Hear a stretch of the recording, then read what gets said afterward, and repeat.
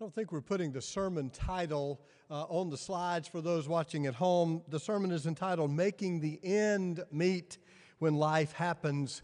Kind of a play on words, making the ends meet. I want to know, when life happens, do you have enough? Do you have enough money to make ends meet? Do you have enough faith to make ends meet when life happens? What makes a good ending? Some people want the story all wrapped up neatly, all the tensions resolved, all the mysteries solved, all the tragedies redeemed. The only good ending is, and they all lived happily ever after. Is that you? Is that the way you want the story to end? For other people, the mysteries revealed in the story need to stand. All the tensions should not be resolved.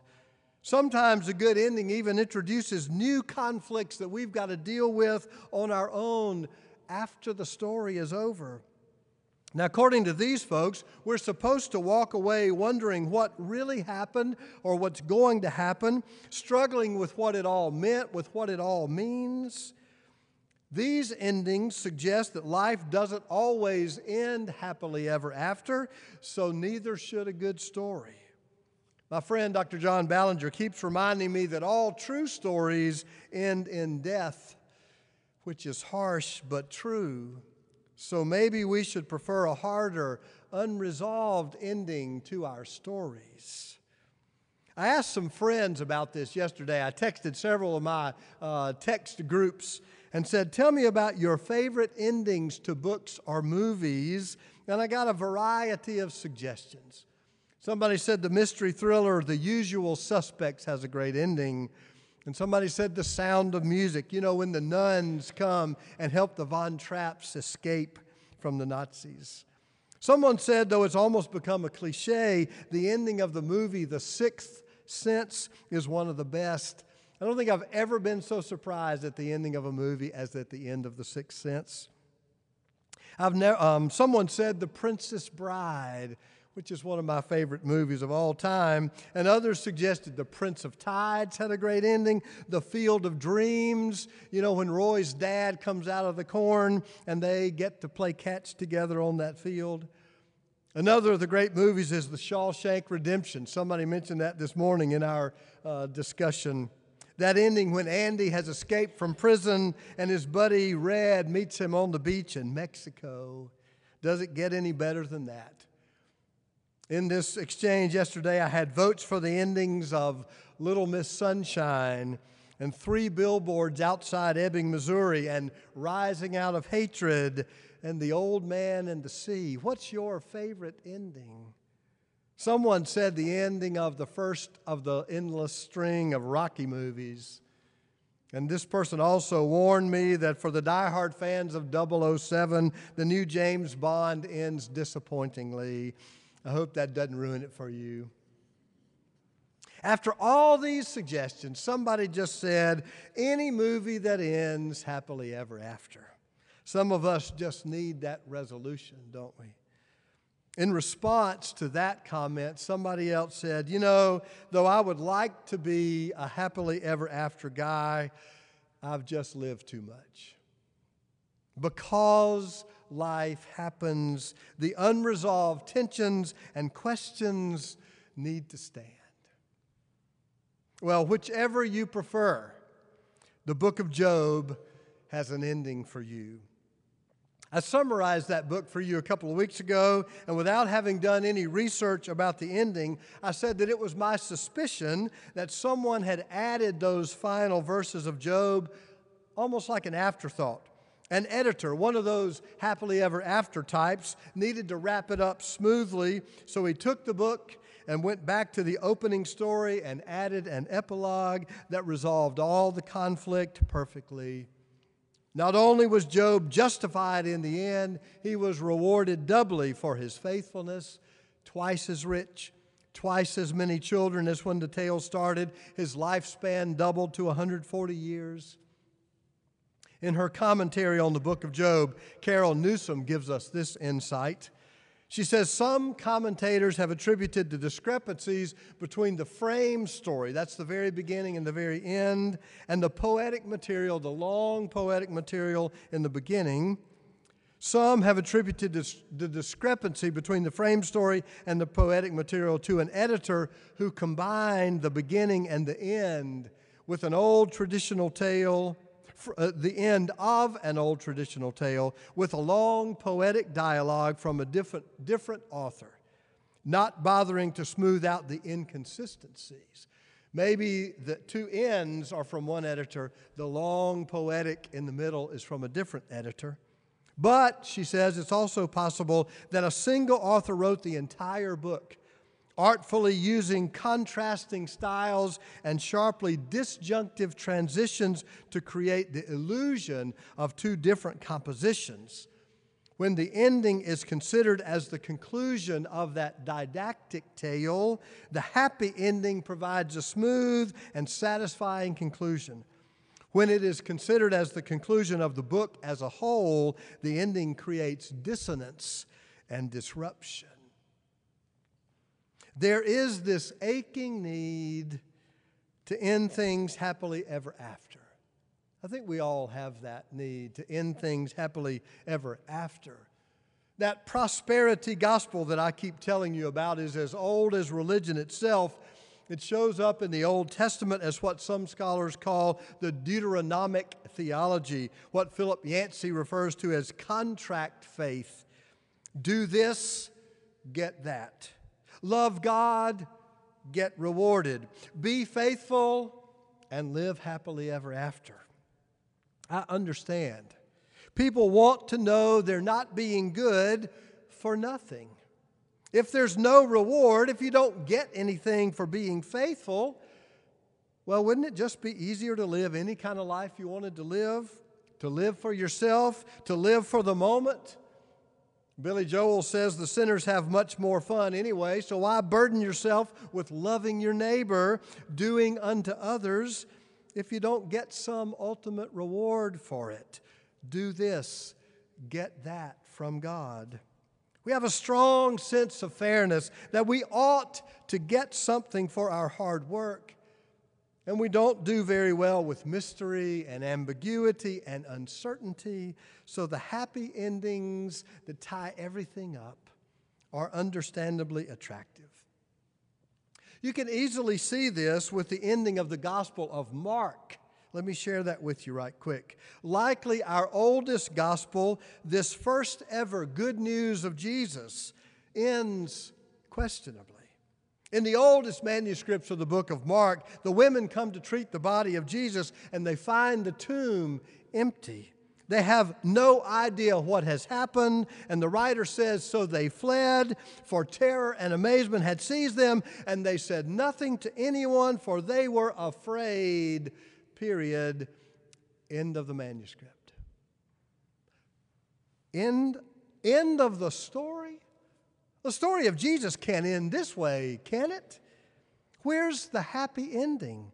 The conclusive proof of the resurrection, the miraculous validation of Christian faith. Well, some editor could not live with those questions, so at a later date, some editor took that original manuscript and added a story about an appearance of the resurrected Jesus to Mary Magdalene, and then an appearance to 2 other disciples, and then an appearance to 11, the remaining 11 disciples. And if that wasn't enough, if seeing the resurrected Christ wasn't enough, this editor also suggested that true believers would speak in tongues and drink deadly poison and pick up snakes. That's all in the ending to the book of Mark, and live happily ever after. How should it have ended? The story of Jesus. What's the best ending for Mark's gospel? Question and ambiguity. They fled and told no one, for they didn't know what had happened. Period. End of story. Or should it have ended with the confident certitude that leads to handling rattlesnakes in worship? And what about the ending of Job? In ancient Israel, thieves were required to pay double to the injured party. So it's a little ironic, isn't it, that Job is rewarded, paid double for his trouble by God. And is that the way the story should end? What is the best ending for a good story? I am interested in this question of endings because of what the ending of Job's story can teach us about success and sorrow, triumph and tragedy, reality and our response. How will we respond when life inevitably happens? Now, I should not have to tell you by now, if you've listened to me for any of my 21 years of preaching, I should not have to tell you that I fall pretty far on the side of ambiguity over happy endings. But it's not because I'm all doom and gloom. I'm also a half glass full kind of guy. My concern, especially as we read the Bible, is just that too many people import the implications of the happy ending and all the suggestions of the prosperity gospel and the notion that our relationship with God is more transactional than transformational. And that idea of faith sets a kind of expectation that can only disappoint and disillusion most people. I think we set most people up for failure because too often life does not end with a happy ending. And if we've told them that's what faith is about, maybe that explains why so many are walking away. Many people, maybe most people, walk around with this notion in their heads, grounded deeply somewhere in the back of their gray matter, that life ought to be fair, that hard work always pays off, that God never gives us more than we can handle, that everything happens for a reason. Have you heard those phrases? That faith at its best is some great bargain with God, that if we are faithful, God will pull the strings in our favor and we will live happily ever after. My preference for the ending of Job's narrative of suffering is not the ending of that long poetic epic. No answers, no resolution, no fulfillment. My preference isn't that over the happily ever after ending. It is the tension of the book the way we have it. What I mean is, my preference is that we leave both in place, that there is both an ambiguous ending and a happy ending. We should pray for happy endings.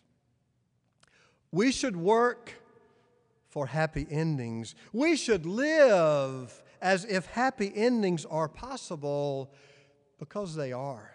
Sometimes life happens that way, and God is in the happy ending.